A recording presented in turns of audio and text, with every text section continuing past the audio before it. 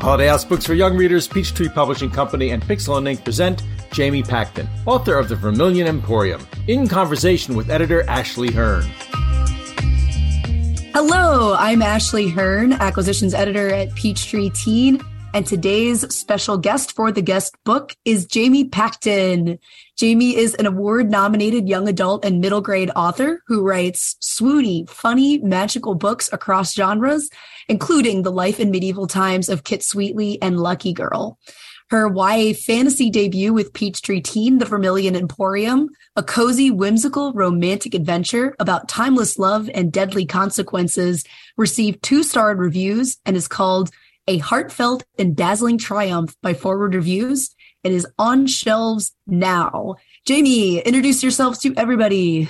Hello, I'm Jamie Pacton. I am happy to be here. As you said, I write young adult and middle grade fantasy and contemporary novels. So I'm so happy to be doing this podcast with you, my dear editor of all my books, actually, across 2 different houses. What else do you need to know about me? I like video games. I like baking. I like nature. And I love writing books and I love telling stories. I grew up around the National Storytelling Center in East Tennessee. So I feel like stories are sort of just part of my everyday and my being and like the era. Your DNA. My DNA. As got the books in your DNA. Yes, exactly. That's awesome. And I mean, so that's something we're going to talk a little bit about how the sausage is made here. I guess one of the things that's interesting about our relationship is that we have worked on multiple books together, and not just at Peachtree, but from my previous job at Page Street too. I edited your contemporary books at Page Street, and then in my move to Peachtree, started editing your fantasy as well. So we know each other a little bit now. We've got some history. We do. And that's one reason I dedicated the Vermillion Emporium to you, in part, just because you've helped all my books come out into the world. My storytelling magician, as we were just talking about. Truly, I wouldn't have a publishing career without you. So I'm very grateful. We have so many children together, Jamie. We do have many children together. Yes. And actually, I just thought about this when I edit your next book, The Absinthe Underground. I will have edited more Jamie Pacton novels than any other author ever. You'll be my most edited author at that point. So number 4 is, I've never edited 4 books with somebody. So a distinction I will proudly carry. Thank you. So let's talk a little bit about kind of the acquisitions history and journey for the Vermillion Emporium specifically, because it does have kind of a unique journey and a unique story there. Because we were already familiar with each other, having worked together at Page Street on your contemporary books. I don't know if you want to kind of take it away. I think you told it actually better than I did yesterday. So yeah, I'd be happy to. And, I was actually thinking about how we ended up with contemporary books together. And the short story, I'll tell this quick, is that I think you put out a call for like medieval themed or Renaissance books. And it's just before I was in between agents. And I sent you Kit Sweetly, my first book. And then it just kind of things happened and I ended up getting an agent and we went back and we're like, Ashley, what do you think? I mean, so and I think we also like were a little connected through Pitch Wars. We were both Pitch Wars mentors at the same time. And so we kind of had been buzzing around the same kind of author circles for a while. Yeah. So like you were definitely somebody that I was familiar with. So like when I got your pitch for Kit Sweetly, I was like, oh, like I know Jamie. Yeah. And then also you're from like, you live in Madison, Wisconsin, and I lived in Madison, Wisconsin for 6 years. And I still have family in the area. So like we did have a lot of like kind of personal connections before we ever officially started working together in any capacity. But as we'll kind of get into, it's not all about that. Sometimes it's like, that's always like a nice icing on the cake, but it still takes the right book in the right moment to make a story that I can acquire and say yes to. So yeah, if you want to kind of take it away with Vermillion specifically. Yeah. So I said all of that to say that like we knew each other, we moved in the same circles, but we didn't really know each other. And then we started working together. And then, so we did Kit Sweetly. we did Lucky Girl. And I think you left before we were still in developmental edits or something. And so I thought, okay, I've had this wonderful time with this amazing editor. And then I went on to work with another amazing editor at Peachtree, Lauren. But then we were just like, okay, we're friends now, and so we will read each other's books and critique each other's books. And because Ashley's a writer too. And we were doing that. And so I think that's how you first read Vermillion, is in this informal context. Like, I didn't even know what you were acquiring. I don't think the imprint was out at Peachtree yet, maybe. It was like right after I had left Peachtree, moved to Peachtree. We both had manuscripts that we thought the pitches were interesting. So we're like, hey, like, now that we're not editor and author, why don't we just like exchange manuscripts as friends? Yeah. And so that was a great thing. And you had some great ideas. But then, I don't know, Vermillion went on submission shortly after that, or sometime in 2020, 2021. Late 2020. And at some point, it, had some interest, some nibbles, but we weren't hearing anything. And then you came back to me and was like, hey, so is that book still available? Yeah. And then I think you reached out to my agent too. Mm-hmm. And that's kind of the unofficial way. But I mean, the way you told it yesterday is that you had the perfect spot on your list for it. And I think that's such an important thing for people to know too, because I know a lot of people who've written absolutely amazing books and editors have loved them, but they just haven't found the right sort of spot in the, publishing catalog for that season or the next season, which I think is an interesting thing. I'd love to hear more about that, because I know you and I have even talked about that with this new book and where it's falling. And if you want to say anything about how you acquire, or we can just talk about Vermillion. Yeah.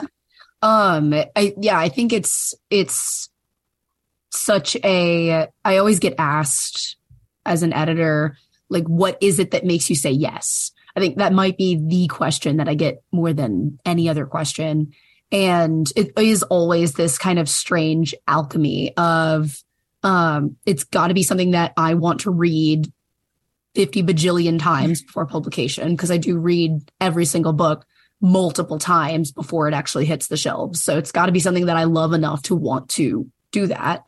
And then it also, I have to be able to see who the reader is for this book and have a plan for how to reach them. So like, as I'm reading a book, a lot of times a marketing brain almost kicks in, where I start seeing like, oh, like, this is who is going to pick the book up, and these are the bloggers and influencers and outlets that will be able to reach, and I know how to reach them this way, and kind of a plan starts to form as I'm reading it. But then also, especially I think because I've always worked for smaller houses with very boutique lists, where we do carefully curate the books that we bring onto that list very heavily. Like, we don't have a large selection of books. So the books that we have, we pick very intentionally to fill certain spots. Like, our mission at Peachtree Teen is that we want to acquire stories that inspire conversation and help teens kind of find their place within the ever-changing world around them. And we also want any YA reader, any teen reader, to be able to come to our shelves and find the book that resonates with them, they can find the book that speaks to them, that they see themselves reflected in. And in order to achieve that mission, that means that we need to be acquiring a diverse cross-section of different experiences and voices, and across genres, and across different styles. So like, I'm always looking to have a list that reflects many different genre styles and voices, not just on the list at large. So everything that we've ever published, like our entire Peachtree Teen catalog, but also on each individual season's list. So for those who don't know, publishing typically works in 3 seasons. Different houses call them different things. The previous house that I worked for was a Macmillan, distributed by Macmillan. They had winter, spring, fall. Now I work for a company that's distributed by PRH, and they have spring, summer, fall. They're the same thing. They just call them different things.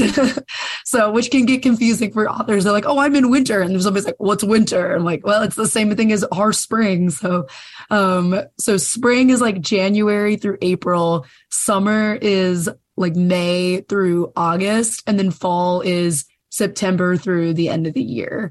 And so we publish a certain amount of books that for that season.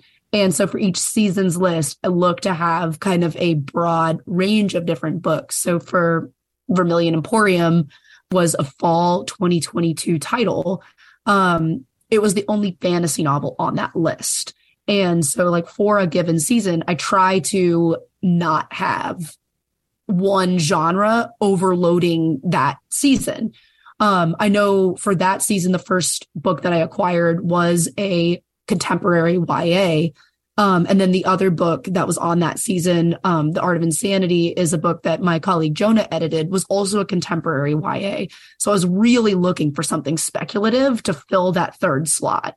And that was where, when I was kind of thinking about like, okay, what do we have on this list? What are some things that I could be looking for to really complement it?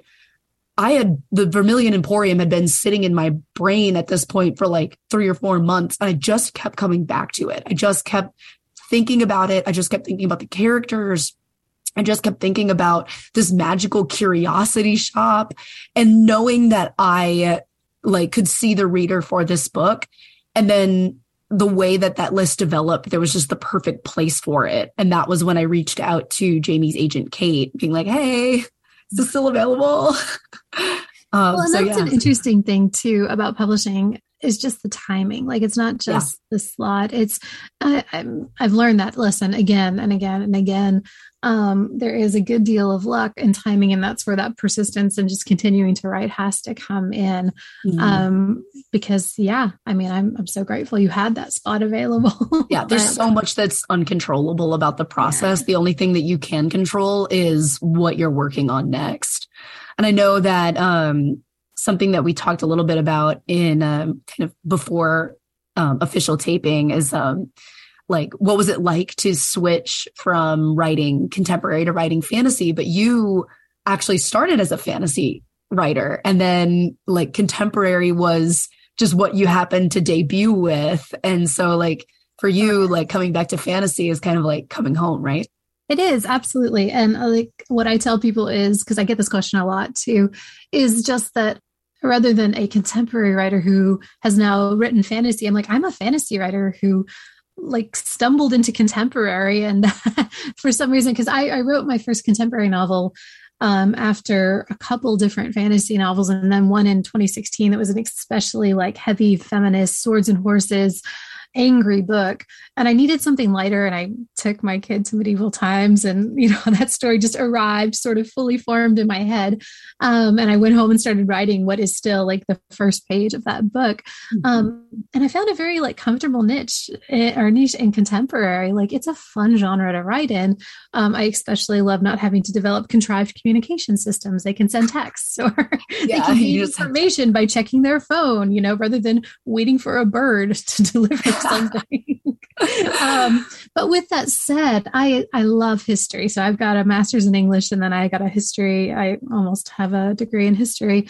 And so I think a lot of my books start in like a historical tidbit or fun fact, and then either in fantasy, or I even bring this into some of my contemporary books. There's this sort of ongoing obsession either with history or sort of historical things that inform the book. So it hasn't been too far of a leap for me, but I love that I found my way back to fantasy because this is my home. Absolutely. I was just driving today thinking like about a couple other fantasy ideas I have, and how, just delighted I am to be working in this area, and how, I've got so many ideas across a couple different genres that I'm excited to actually get on the page. And yeah, I could go on. Well, let's talk a little bit about the historical influences for the Vermillion Emporium, because I do know you're a big history nerd, and I'm a big history nerd. And that's kind of something that we've talked about that makes the Vermillion Emporium so unique, is the kind of the genesis of the story itself. So it's like, we know kind of how it found its home at Peachtree, but how did it originally kind of become a nugget of thought in your brain? How did it become on the page to begin with? Yeah, good question. So like I said, in 2016, I'd written a lot of like swords and horses, and I'm a Lord of the Rings fan through and through. I love that genre. I love writing in that genre. But I had finished 2018, New Year's. I was sitting by the fire. I had just finished The Night Circus by Erin Morgenstern. And I had read some other cozy type fantasies, but I had such a strong reaction as a reader to this book. Like, it was partially because it was a magical evening and snow was falling and the fire was going. But I finished this book and I just went, I would love to write something that like makes readers feel this like full of magic and whimsy and romance and adventure. And it was a different type of fantasy than I had been working on. And I was so like captivated by it. So I just kind of put that in my mind as I would like to do something like this. I don't know what the book is. I just kind of know that. And then shortly thereafter, I read Kate Moore's The Radium Girls, the nonfiction book about the female dial painters who I think many people know this story already, but I'll tell it quick. These were the girls who were painting the luminescent faces of watches and the hands of watches, but they were using radium. And so this was in a time when everyone thought radium was just fine. They put it in drinks. They took shiny radium. Marie Curie carried around a bar of her beautiful radium in her pocket. They just didn't know. And those who did know weren't willing to like break capitalist systems in order to, raise the alarm. So anyways, these poor girls were sitting there painting and they dip their brushes in a pot of radium. They paint. And then in order to make the tip of the brush more fine, they lick it or put it in their mouth, which had dire consequences not too long after. So anyways, I read The Radium Girls, and there were a couple parts I was really interested in. One, they talked about how the girls would go out at night covered in flecks of radium dust, and they would shine like stars. And I couldn't get that image out of my head. And then, so I tried writing this book as a historical novel. Two different ideas at this point. There was the magical book I wanted to write, and then there was this historical Radium Girls book. And just their lives end so tragically, and they suffer so much. I found I couldn't do it. I couldn't do it to my characters. I didn't want to engage with it in that way. And so I didn't. I said, okay, let's make it a fantasy. Let's try something else, and let's try it in a way where they can get a happy ending. And that was kind of my driving force as I started to think about this book, and it kind of went into that other, okay, it's now part of this fantasy landscape. And so I did more research, I did more thinking. And then the third sort of second historical piece that came in was I was trying to figure out what could my girls be making that would, be coveted and valuable, but also cause them a great deal of stress, strain. And deceptively beautiful. Deceptively beautiful something. So I decided, I did some reading. I was working, I have a middle grade book about young Marco Polo that I wrote years ago. So I know a lot about Venice, and I'm like perpetually fascinated by Venice. And I was doing some research on something else, and I stumbled across some tidbits about Venetian lace makers who were often teenage girls. And in the 15th and 16th centuries, lace was like a form of currency because it took effort, it took time, and it took a great deal of money to actually have like beautiful lace. And so that's why we see in paintings like those big lace ruffs were kind of just like, it's like bling in the 16th century. It's a declaration of their wealth and their prestige.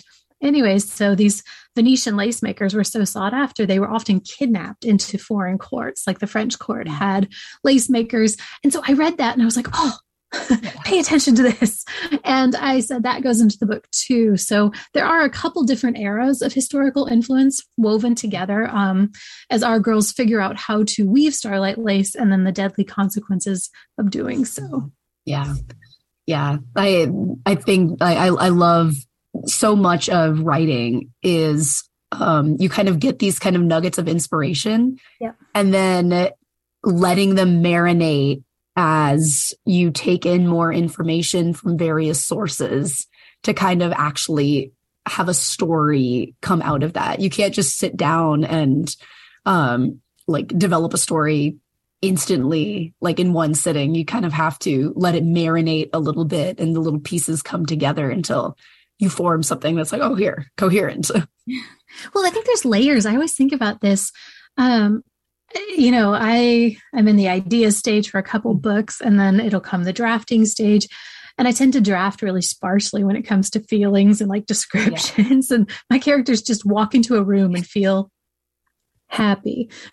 We'll get into all the nuances of what the room looks like and what, why they're feeling but those take time absolutely to marinate. And so even with inspiration, like I do find some books, arrive much, much more fully formed. And some like Vermillion, I describe it as like, I just had to weave these story threads together, which is appropriate to the book. Yeah. And that was we could make weaving puns all day. We totally could. Yeah. Maybe we should tell them about sort of like the development of this book, because the book that you got is in some ways very similar to what I turned in at first, or the book that's out now, but also wildly different.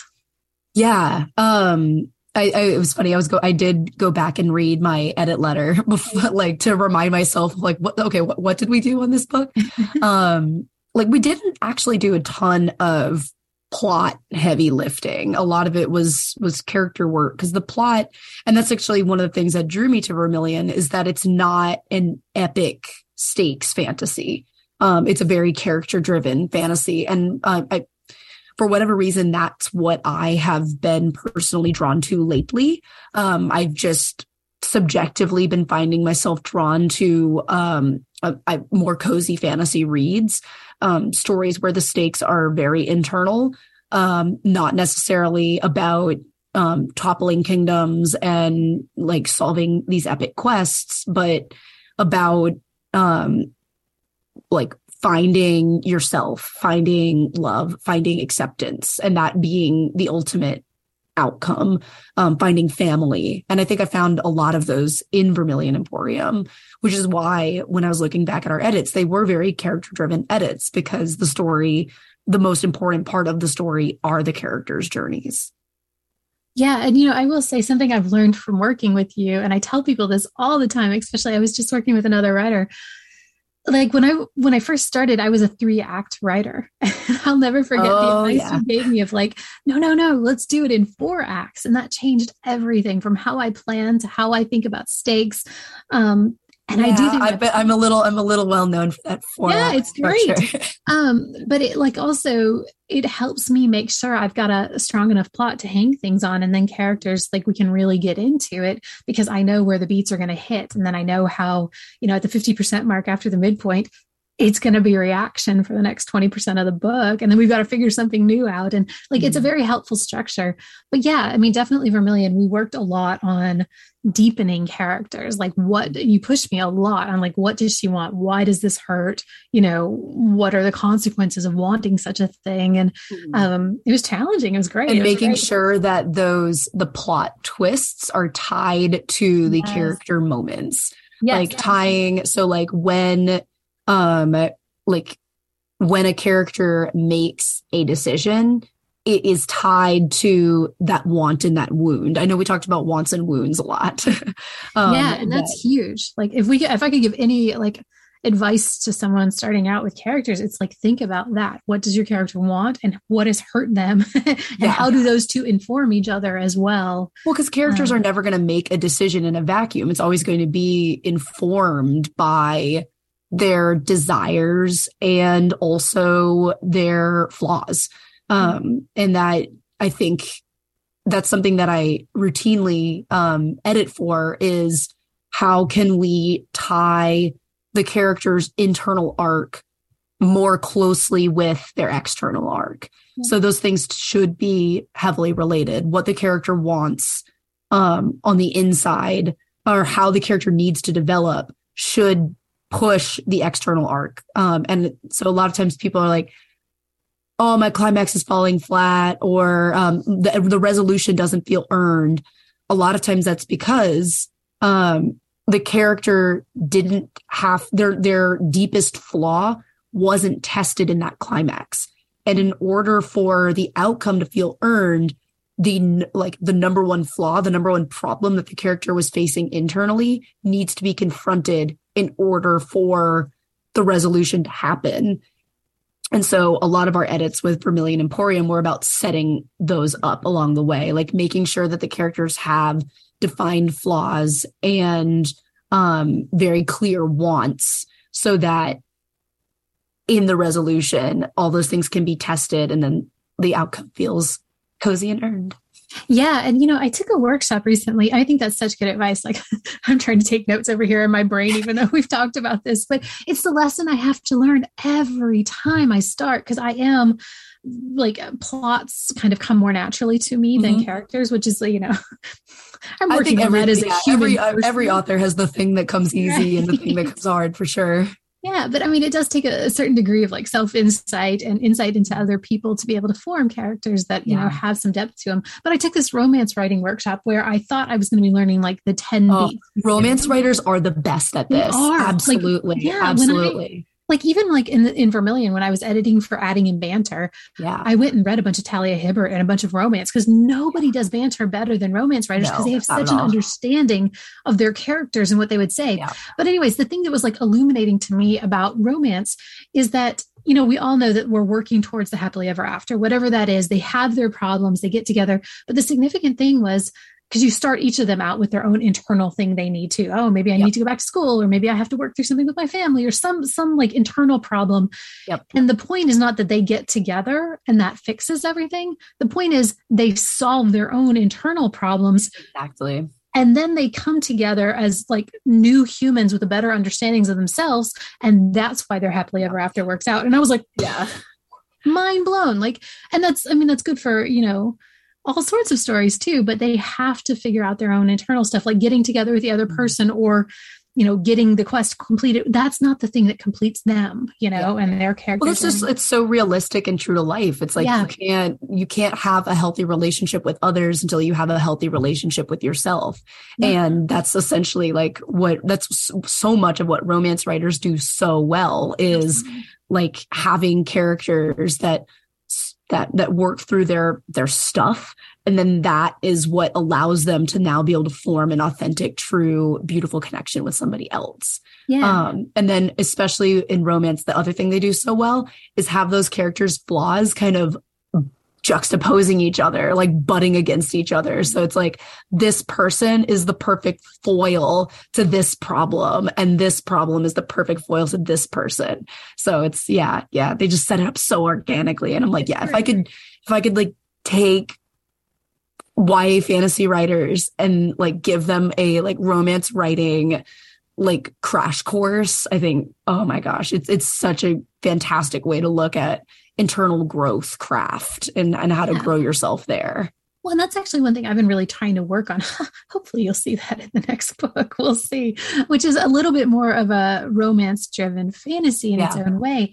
But like these lessons are so important. And I'm actually finding that as I story plan, I'm working real hard to understand the character's journey and like where they started, where they're going to end up emotionally before I dive into drafting, which is frustrating because I'm impatient and I just want to get going. And I know where I'm going, but it means I'm going to end up with a much more rounded character from the beginning if I take the time. But I think that's like a hugely important thing. Something else that I kind of wanted to talk about, going back to like right book, right place, right time, all of those kind of publishing alchemy things that allow or that lead to the yes, I want to buy this book is, and this may be getting a little bit more personal, but something that really drew me to Vermillion Emporium was that I read this book at a time in my life when my mental health was really struggling. And I was having trouble, like actually just sitting still with manuscripts. So I would just read submissions and I was kind of bouncing off of them. Because I honestly cannot explain it. I just was distracted in my own mind. And when you're distracted in your own mind, it makes it very hard to sit still and read something. And I think that's kind of Vermillion. It does have a kind of a warmth to it at its core. The characters definitely go through some dark things and experience darkness, but there is always this kind of tone, or there's always this glimmer of hope and this tone of whimsy, and this you're kind of driven by the characters like goodness in a way, that I latched on very strongly to the characters' desires to find love and hope and family amidst the darkness in the world that they were experiencing. And it was kind of that book that found me in my own darkest moment. And I think that's one of the reasons I wanted to bring it to readers, is I'm like, I feel like there's a lot of us out there that need this kind of glimmer of hope book. And that, like, when I'm acquiring, I'm always thinking about, like, what is this book going to do for people? Like, what is this book going to mean to readers? Like, I love to read something that's just an escape. Don't get me wrong. Like, escaping into a book is one of the best feelings in the world. But I really, truly believe that the books that stick with readers, the ones that last, the books that, like, have lives 10, 20 years into the future, are the books that really resonated with readers and moved them in some way, and either changed their thinking or found them in a time when they needed to be picked up. And that was really what Vermillion did for me. Is it's like, oh, Ashley's sad. Here, have a spark of hope. And oh, friend, that's so good. Because, like, I think we were both going through like very dark periods in our lives when we were working on this book together. And I don't know, I think you can kind of feel that through the book when you read it, that there was an author and an editor pair both who, like, just wanted a spark of joy. I think that's true. I mean, I don't talk much about it, but as you know, like, yeah, it was like some parts of this book started when I was in like a particularly difficult like relationship time. And I just wanted, like, I wanted love to be easy. And then of course, one of my children got sick and passed away. And, like, while we were doing edits, which is an incredible, terrible experience, but, like, I knew you were going through things too. And, like, we didn't really talk too much about, well, we did. I mean, you came to my house, but yeah, I do think consistently, like, I would come back to this book and be like, everything is hard and terrible. Here is a spot, not just of escape, but where joy is possible, where magic is possible. And I'm glad that I'm glad you feel like it gives that to readers, because I think so too. Like, I just wanted you to have a soft place to land as a reader. And I hope that, you know, the book did that, despite the twists and turns and I got a question on TikTok the other day. They were like, does this book have a happy ending? And I'm like, well, I'm not going to tell you, but I will tell you, here's what I wanted to do with it. So, yeah. And I think we do sometimes need books like that. I frequently, and that's one reason I read romance, actually, is because I need books that feel a little effervescent or a little, like, comforting, and I'm not going to be worried about how it will all end up. So yeah, I'm glad Vermillion could do that. Yeah, but it is strange that we were both in those sort of moments, because I do think that there's an edge of, like, sorrow through the book too, in some ways. Let's talk a little bit about about reader responses to Vermillion Emporium, and I guess kind of along this line is what really you want readers to take away from the book. Yeah. I mean, I get tagged in messages and things. I think we talked about this yesterday. People, as with all books, either love or hate, and for very, particular reasons. And I think sometimes we read books that, I'm certainly doing this. Like, I'm reading a book now that I've read 2 other times, and this is the first time I've actually, like, gotten it. And I'm like, oh, I'm in the right spot to read this book right now. But in general, people seem to be liking it. They seem to be, finding some magic within the actual Vermillion Emporium, which I'm delighted about. They like the characters, and they seem to be connecting with this thing that we wanted, which is a message of, hope and a cozy book to read, on a winter's day, but also something you might remember. Hey, they connect with the cover too. Hey, they do love the cover. The cover is amazing. We should talk about the cover story. Good grief. Yeah. My team at Peachtree is amazing when it comes to covers. And you let me have a lot of, like, input and thoughts on that. And then I love that. I mean, I always want my authors to have input on their covers, because you guys know your stories best. So, yeah, but then you made it shiny and beautiful. And I get a lot of comments about that too. The shine. I'll never forget when our production editor called me into her cubicle and was like, hey, Ashley, you got to check out the shine. And I just lost my mind. The way that when you move the top cover and the feathers stand out and disappear. I'm like, I lost my marbles. It's beautiful. The back has got gold foil on it too. And lovely. Yeah. We blinged it out. We did. What is it really that you hope readers take away from the story? Yeah. Honestly, I would love to have them feel that magic that I felt, Fireside. Just they're full of romance and whimsy and magic. And it has been an escape, but it's also, I don't know, made them think a little bit about the costs of magic, made them wonder about the Radium Girls. I have a friend who's a librarian, and she read my book and then she read the Radium Girls, and she's like, oh my God, how could you recommend that? And I was like, well, I recommended it with, many, many cautions. Yeah. She's like, it was great, but it was heartbreaking. I was like, I know, that's why I had to write. That's why I had to give them a happy ending. Happier version, because it's so hard. And so I would love, but mostly I would love for readers to want to return to this world and want to read the book again or tell someone about it and be like, this is a book that will make you feel good for even just for a little bit, Well, speaking of returning to the world, maybe we should talk a little bit about your next project. Yeah, let's do that. Absinthe Underground, which I just sent you cover ideas for. I'm so excited about. I know, I've got them in my inbox. I get invigorated every time I do it. Yeah, let's talk about the Absinthe Underground. So this is another YA fantasy. It is set in the same city and world as Vermillion, but it's not like a direct sequel. So it takes place, I think it's 25 years. The times are a little squishy, but it's meant to take place in what would be 1890s Paris. So the Belle Epoque and that end of the century. I feel like Victorian, or I feel like Vermillion's a bit more think of World's Fairs. Yeah. So Absinthe is about two girls, Esme and Sybil, and one's an artist and one's a writer, and they're friends and they're roommates. And they live in this sort of attic apartment with another roommate.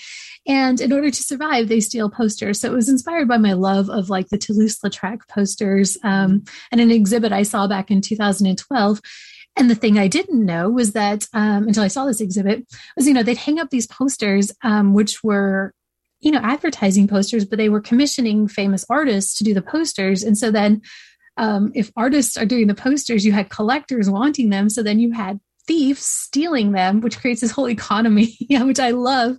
The art thief economy. Yeah. But one of the reasons we have there's photographs of these posters, but it's because, the collectors were hiring thieves to steal these posters and then put them in their collections, that then they were seen as they were elevated from commercial works to art. Anyways, I love that. I'm so fascinated by that. One of our girls is a poster thief. She steals a poster for a club called the Absinthe Underground. And she and her other friend get pulled into this glittering world of clubs and artists and writers. And they meet a real green fairy, since Absinthe's called the Green Fairy. And then that pulls them further into a world of magic and darkness.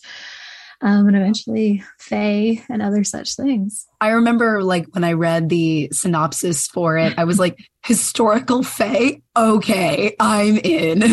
That's amazing.